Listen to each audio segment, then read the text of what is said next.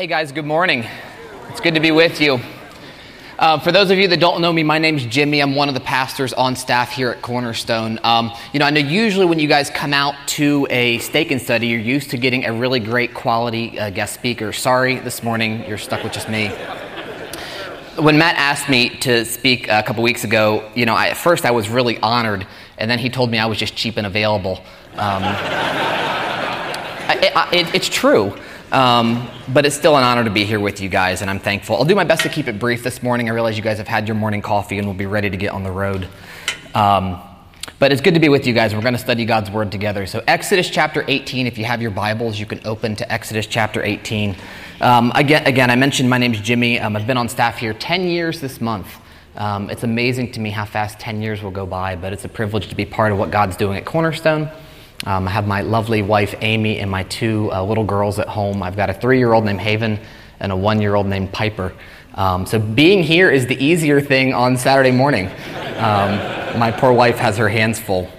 I'll look at Matt with a couple Bibles for us. If you need a Bible, you can raise your hands. He'll get you one. But Exodus chapter 18 is where we're going to be. And we're going to read a little bit of an extended part of the passage, but it helps frame our story this morning. So look with me, if you would, Exodus 18, starting in verse 1. It says, "And Jethro, the priest of Midian, Moses' father-in-law, heard of all that God had done for Moses and Israel his people, that the Lord had brought Israel out of Egypt. Then Jethro, Moses' father-in-law, took Zipporah, Moses' wife, after he had sent her back, with her 2 sons, of whom the name of one was Gershom, for he said, I have been a stranger in a foreign land. And the name of the other was Eleazar, for he said, the God of my father was my help, and delivered me from the sword of Pharaoh." Verse 5, "And Jethro, Moses' father-in-law, came with his sons and his wife to Moses in the wilderness, where he was encamped at the mountain of God. Now he had said to Moses, I, your father-in-law Jethro, am coming to you with your wife and her 2 sons with her." Verse 7, "So Moses went out to meet his father-in-law, bowed down and kissed him." By the way, I don't meet my father-in-law that way. I don't know if any of you do. "And they asked each other about their well-being, and they went into the tent. And Moses told his father-in-law all that the Lord had done to Pharaoh and to the Egyptians for Israel's sake." Now jump down a little bit further in the passage to verse 13. "And so it was on the next day that Moses sat to judge the people, and the people stood before Moses from morning until evening. So when Moses' father-in-law saw all that he did for the people, he said, What is this thing that you are doing for the people? Why do you alone sit, and all the people stand before you from morning until evening? And Moses said to his father-in-law, Because the people come to me to inquire of God. When they have a difficulty, they come to me, and I judge between one and the other, and I make known the statutes of God and his laws. So Moses' father-in-law said to him, The thing that you do is not good. Both you and these people who are with you will surely wear yourselves out. For this thing is too much for you. You are not able to perform it by yourself. Listen now to my voice. I will give you counsel, and God will be with you. Stand before God for the people, so that you may bring the difficulties to God. And you shall teach them the statutes and the laws, and show them the way in which they must walk and the work they must do. Moreover, you shall select from all the people able men, such as fear God, men of truth, hating covetousness, and place them over to be rulers of thousands, rulers of hundreds, rulers of fifties, rulers of tens. And let them judge the people at all times. Then it will be that every great matter they shall bring to you, but every small matter they themselves shall judge. So it will be easier for you, for they will bear the burden with you. If you do this thing, and God so commands you, then you will be able to endure.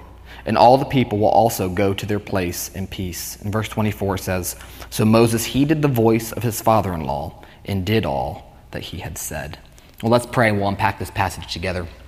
Lord, we thank you for this morning that we can be here together and we can open your word. And God, we thank you that you've given us, Lord, just the wonderful insight of the pages of Scripture, Lord, from Genesis to Revelation. There's so much we can learn, and you've given us everything that pertains to life and godliness. God, we thank you that it's not just antiquated stories from millennia ago, but God, the timeless truths of Scripture are relevant for today. So we ask that you'd meet us here in this time, Lord. We ask that you just give us hearts to hear and receive, Lord, that we'd be able to look introspectively into our own lives and apply the things from your words. Lord, help us to do this, we ask in Jesus' name. Amen. Well, I've spent the better part of the last 15 years of my life studying the Bible. And one of my favorite things is to just look at the different biographical stories that exist about the different characters, the people who are these great heroes of our faith. And you see these different places in Scripture, specifically some of the narratives of the Old Testament, that give you a little bit of background and insight into their lives. And I've always found it a curious thing how many of the biblical characters, again, specifically in the Old Testament, had multiple wives. You think about Jacob. You think about David, you think about Solomon, just to name a few. And, look, the reality is this was never God's design, nor was it ever God's best. And it came with issues. I mean, just think about it for a second. Imagine just the number of pairs of shoes. It had to be endless. The closet space that they required, the honey-do list on Saturday. Can you guys imagine the credit card bills? We're talking something substantial. But worst of all, what is one thing that comes with every wife? A mother-in-law. Man was not intended to have more than one mother-in-law. It reminds me of this story of this man who was overseas on a business trip, and while he was away, his attorney contacted him and said, "Sir, I'm sorry to tell you that your mother-in-law has died in her sleep. What would you like us to do? Would you like us to embalm her, to cremate her, or to bury her?" Well, the lie went silent for just a minute while the guy was thinking about it, and then he replied, "Take no chances, do all three."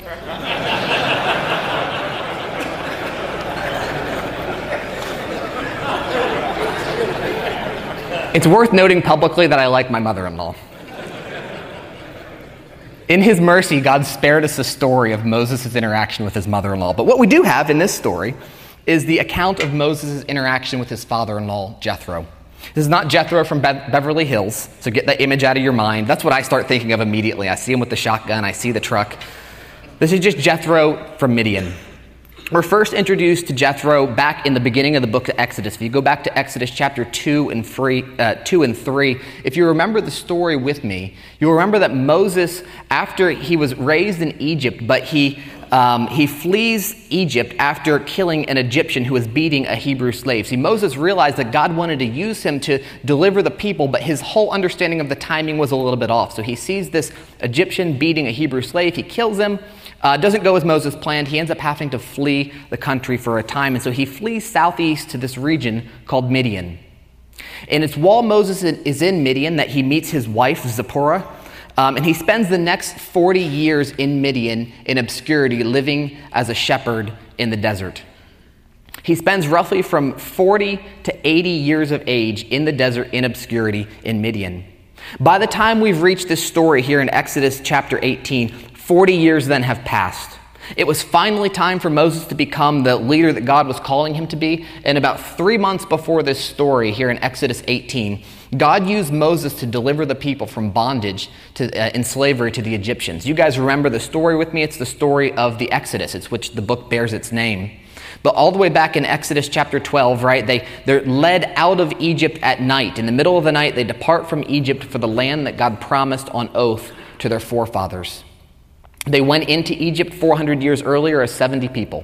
They come out of Egypt during the Exodus as no small group. It's about 2 to 3 million people. So it's this massive group of people. It's a large percentage of the population of Egypt at the time that Moses leads out of Egypt. And they immediately run into a host of logistical issues, as you can imagine. I mean, it's this group of, again, 2 to 3 million people, and they're heading out into the desert. And they're having, just different things they've got to, challenges they've got to overcome. First and foremost, you see in Exodus chapter 14, they've got issues of national security. They're not 10 minutes out of Egypt before the Egyptian army decides to start pursuing them. Pharaoh has a change of heart. He pursues the Israelites, and he pursues them to the Red Sea, and God miraculously shows up. You guys know the story. He parts the Red Sea, and the Israelites can pass through on dry land, but they had issues of national security. They've got issues with food. The people get into the desert. They start grumbling. They're hungry. They need something to eat. It's a logistical problem. God shows up. Exodus chapter 16, he feeds the people. They need water. Exodus chapter 17, God provides water for the people. What we see in Exodus 18 and 19 are they needed governance and they needed laws, and God provides through Moses some governance, and he provides laws for them in Exodus chapter 19. And so they're going through all these different logistical issues as they're trying to basically pass from Egypt to the Promised Land. And in the middle of all of this is Moses. Here we find Moses at the pinnacle of his career, and he's leading the nation. I mean, everything in his life up to this point was preparing him for this moment. This is what God had for Moses to do. In the workload, what's expected of Moses, it's staggering. Look with me, if you have your Bibles open still, Exodus chapter 18, the second part of verse 13. Notice how the Bible describes this. It says, "And the people stood before Moses from morning until evening." This is not a 9-to-5 job. This is sun goes up, sun goes down. He's working all day. I mean, Moses, he's getting after it, right? He's getting stuff done. He's working hard. He's attending meetings. He's making decisions. He's accomplishing stuff. He's getting things done. And in this moment in his life, Moses is busier than ever before. And the reality is, he's on the brink of burnout. You see, in this moment, Moses' life is full of hurry and of busyness. Newsflash for you. Hurry and busyness are not 21st century problems. And if you hear nothing else this morning, I want to submit this to you, that one of the enemy's greatest challenges to our spiritual lives are the inseparable pair of busyness and hurry. One of the enemy's greatest challenges to our lives are the inseparable pair of busyness and hurry. It was Corrie ten Boom, the survivor of the atrocities of Nazi Germany and Christian author, who once said, I really like this, she said, "If the devil can't make us bad, he'll just make us busy."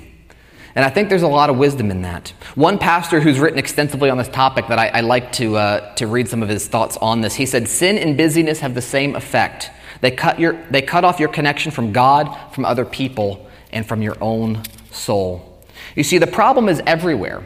You know, on Sunday mornings, part of my responsibilities at Cornerstone usually keep me in that part of the building. And so I get to see lots of you and interact with dozens and dozens of people as they come in and out of the doors in the course of a Sunday morning. And there's a lot of small talk, a lot of casual conversation, and the traditional pleasantries, right? But so many people, I've almost taken like an informal survey. Most people respond when you ask the customary, "How are you?" What's the common response? "Good, just busy." Good, just busy. Maybe you're here today and you've responded to me that way. I know I answer the question that way. Somebody asks, "How are you?" You say, "Good, just busy." We've got a lot going on. You see, this problem affects everybody. High school students are busy. College students are busy. Young adults are busy starting their lives and their careers. Young parents are busy. Grandparents are busy. Retired people are busy. I can't get over it. I get a kick out of how many of you I talk to that are busy with your retirement jobs. Like you're like, "Oh, there's light at the end of the tunnel." It's a train. It's so interesting. It's like I retired to take up this full-time job that keeps me so... Anyways, it's fine. You do you. Educators are busy. Businessmen are busy. Military personnel are busy. Medical professionals are busy. Athletes are busy. Tradesmen are busy. Pastors are busy. We're busy people. We live in a busy culture. It's a problem that affects everyone. We're all busy. And the reality is, guys, the demands of life are endless. You know this. In each stage of life has its own demands. There's not a stage of life that's not free from the cares of this world in some regards. You see, the problem, though, is not found in the things themselves. Many of us have full lives and full schedules that are full of good things. The problem is the busyness and the hurry that comes with trying to get all these things done. Is anybody else already behind on their unrealistic to-do list for the day? All right, there are a couple of you here with me. I mean, think about how we respond to stuff. We're constantly in the store navigating what is the shortest checkout aisle. We live in a constant dialogue of partial conversations on our cell phones. We multitask to the point of forgetting all the tasks that we're doing. And we do all these things in a vain attempt to try to fit everything in. The sad reality, too, is that the tools that were invented to help, multiply or enhance our productivity and our effectiveness are a double-edged sword. Our smartphones don't help, do they? How often does a notification on your phone interrupt a little bit of the peace you have in your life, interrupts a dinner with family, interrupts your devotions in the morning? It interrupts maybe a meaningful conversation. It interrupts your attention at a stake and study. Or it just results in one more task for you to accomplish. You see, as Christian men, we're called to be good stewards of our greatest resource, our time. This passage confronts my own life, and I would venture to guess that I'm not alone. You see, no matter your stage of life or your stage of career, The challenge of living an unhurried, unbusy life exists for us all. So that's what I want to focus on this morning. This passage gives us a few simple recommendations. They're simple remedies for a busy life. Simple remedies for a busy life. We see 4 different things in the passage. Number 1 on the list, slow down. Slow down. You know, Jethro, when we see this story, Jethro spends his second full day with Moses, watching Moses at work. Now, I don't know about you guys, but, just imagine for yourself for just a second if you were to take your father-in-law with you to a day at work. It's probably not your favorite thing to do, right? Anybody have one of those neighbors when you're like changing the oil or working on your car who comes over just to watch? And they kind of, they comment on things like, it's a metric bolt, is it? You're like, yeah. Like, oh, you're a Mobil 1 guy, are you? It's like, what do you want, It's like somebody comes over. That's kind of what I imagine with this, though. Moses is sitting there doing his job, all day, morning to night. He's judging before the people, and his father-in-law is just sitting there watching. It's not long before Jethro starts sounding like a part-time management consultant, but the reality is he's going to offer some really good advice. For Moses, this is just another day in the office, but Jethro's got something to say. Look with me again at verse 17 of Exodus chapter 18. It says, "So Moses' father-in-law said to him, 'The thing that you do is not good. Both you and these people who are with you will surely wear yourselves out, for this thing is too much for you.'" Notice again the words, the thing you do is not good. He's basically saying, pal, you've got a problem. And it's not that the things that Moses was doing himself were intrinsically bad. The problem is not qualitative, it's quantitative. See, Moses was busy doing really good things. The problem, though, was that the busyness of Moses' schedule was impeding his ability to focus on the things that God was calling him to do. Some of you need to hear this today. Productivity and purpose are not the same thing. And it's so easy to get busy in the busyness of getting things done. Anybody else been there? You're just busy doing stuff. If somebody asked you what you do, you couldn't always even account for it. You're just busy. And that's kind of where we see Moses. And his father-in-law looks at this. He's like, pal, look, you need to cut it out. You need to take a break. Slow down. And he says again, verse 18, the second part of it there, he says, you will wear yourselves out. You're going to wear yourself out. And he brings the people into that too. He says, these people who are with you, you will surely wear yourselves out. So everybody's just going to be exhausted. The Hebrew here for the phrase describes, it's the same phrase that you would use for just like a plant that's never gotten any water, right? If any of you guys have ever done a garden, or if your wives, my poor wife wants to have a successful garden so bad, but often we live more in withered and exhausted. One of these days. But just these plants that are dried up. That's the imagery here, is this dried up plant and exhausted. And that's what he said, that's what's going to happen to you. You got to slow down. Dr. Philip Ryken, who's the president of Wheaton College, in his commentary on this, I liked what he said. He said, Jethro had the wisdom to see that there was no way Moses could sustain this kind of pace. The workload was so overwhelming that soon Moses would be exhausted and he was headed for burnout. So what's the advice? Slow down, Moses. You got to pump the brakes. We live in a world that is obsessed with speed, right? Technology and innovation have not helped. Despite our smartphones, our self-driving cars, our drive-through restaurants, look, we live in a society that created microwavable bacon. Think about that for just a minute. You couldn't be bothered long enough to cook bacon. You just need to microwave it in 10 seconds in your microwave and go on with your day. And in spite of the glory of microwavable bacon, many of us still feel there's not enough time. But the solution is not more time. The solution is slowing down. You see, in our culture, the word slow is not usually used in a positive sense, is it? You go to a movie and you watch a movie that's kind of boring, you describe it as slow. You have bad service at a restaurant, you describe it as slow. You sit in traffic, traffic is slow. You describe somebody who's kind of dull or uninteresting as slow. Anything that slows us down in life becomes incredibly frustrating to us. Some of you, a long line at Costco on a busy Saturday sends you halfway to atheism. This is no surprise, though.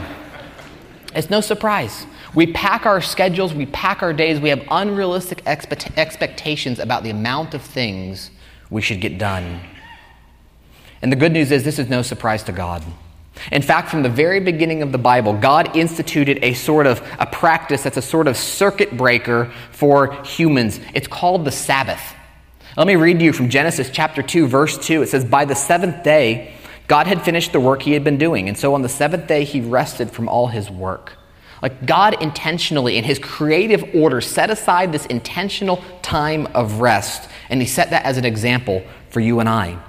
This concept of Sabbath is also commanded in the law. In fact, it's commandment number 4, just a chapter over in Exodus chapter 19, verse 8 through 10. I'll read it for you.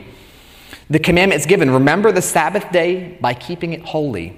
6 days you shall labor and do all your work, but the seventh day is a Sabbath to the Lord your God." Sabbath is not an antiquated concept, but a necessary gift. As humans, we need to slow down, take the time to rest our bodies, our hearts, and our minds. Slow down and take a Sabbath. Number 2 on the list, stand before God. Stand before God. Look with me at verse 19. Jethro says, "Now listen to my voice, and I will give you counsel, and God will be with you. Stand before God for the people." You can underline that phrase, stand before God. See, after telling Moses what he was doing was too much, Jethro now offers a piece of positive advice. And notice that phrase, stand before God. Effective leadership for each one of us begins with prioritizing standing ourselves in the presence of God. Before we can stand before God on behalf of the people, we have to stand before God individually ourselves. You know, the best example of this demonstrated in an unhurried life is in the person of Jesus, right? You guys think about anywhere you read through the New Testament and the story of the life and ministry of Jesus. Nowhere do you see Jesus in a hurry.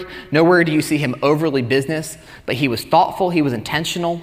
He had margin in each day. You know, Mark chapter 1 gives us a little insight into a typical day in the life of Jesus. And it was a full day. You know, I mean, he was busy driving out evil spirits and healing the sick, of which, by the way, he also healed Peter's mother-in-law. I'm sure Peter was like, thanks. But it's a full day of ministry. But despite all this, Mark chapter 1, verse 35 says, "Very early in the morning, while it was still dark, Jesus got up, left the house, and went off to a solitary place where he prayed." Men, living a life that's devoid of busyness and hurry begins here. All other practices begin here. Being an effective leader in your home begins here. We need to make time to go to a quiet place and get alone with the Lord. And look, there's nothing mystical about where or when. It's more important that you make it happen. Sometimes it's early in the morning, sometimes it's late in the evening, sometimes it's on a run, or for some of you, a walk, specifically after steak. Sometimes it's a car ride. Sometimes it's, riding on your lawnmower. Maybe it's on your porch swing, or it's in the basement. It doesn't matter where or when. The important thing is that you do it, that you carve out time in your day and in your life and prioritize standing before the Lord. The unhurried life requires that we prioritize this, and there's no substitute for the work that God does in our lives when we regularly present ourselves standing before him. For Moses to effectively lead the people, he had to first be led by the Lord. So number 1, slow down. Number 2, stand before God. And number 3 on the list, simplify. Simplify. Look with me at verse 21 of Exodus chapter 18. He says, "Moreover, you shall select from all the people able men, such as fear God, men of truth, hating covetousness, and place such over them to be rulers of thousands, rulers of hundreds, rulers of 50s, and rulers of 10s. Now, what stands out to me about this simple verse is the fact that it's a fairly simple framework that Jethro provides. I mean, he doesn't tell Moses, hey, you need to go take a time management course to figure all this out and get it done. He doesn't tell him, hey, you really need to start your day earlier. If you just get up 1 hour earlier, you get it all done. He doesn't tell him, go hire a new secretary. He simply says, find men of godly character, let them do it. The advice here, this is the essence of this. He says, what you need to do is not more, but less. Not more, but less. You need to simplify. Moses, you don't need to be doing all these things. Simplify your life. It's amazing in this moment how, and this happens to us too, right? Sometimes a visitor or an outsider can come and they have just this immediate perspective on a situation. They can offer simple insight that never occurs to those who have been on the inside. Moses is just doing. He's on the treadmill. He's getting up one day. He's doing it again and again and again. And his father-in-law watches him. He's like, man, this is crazy. You need to simplify your life.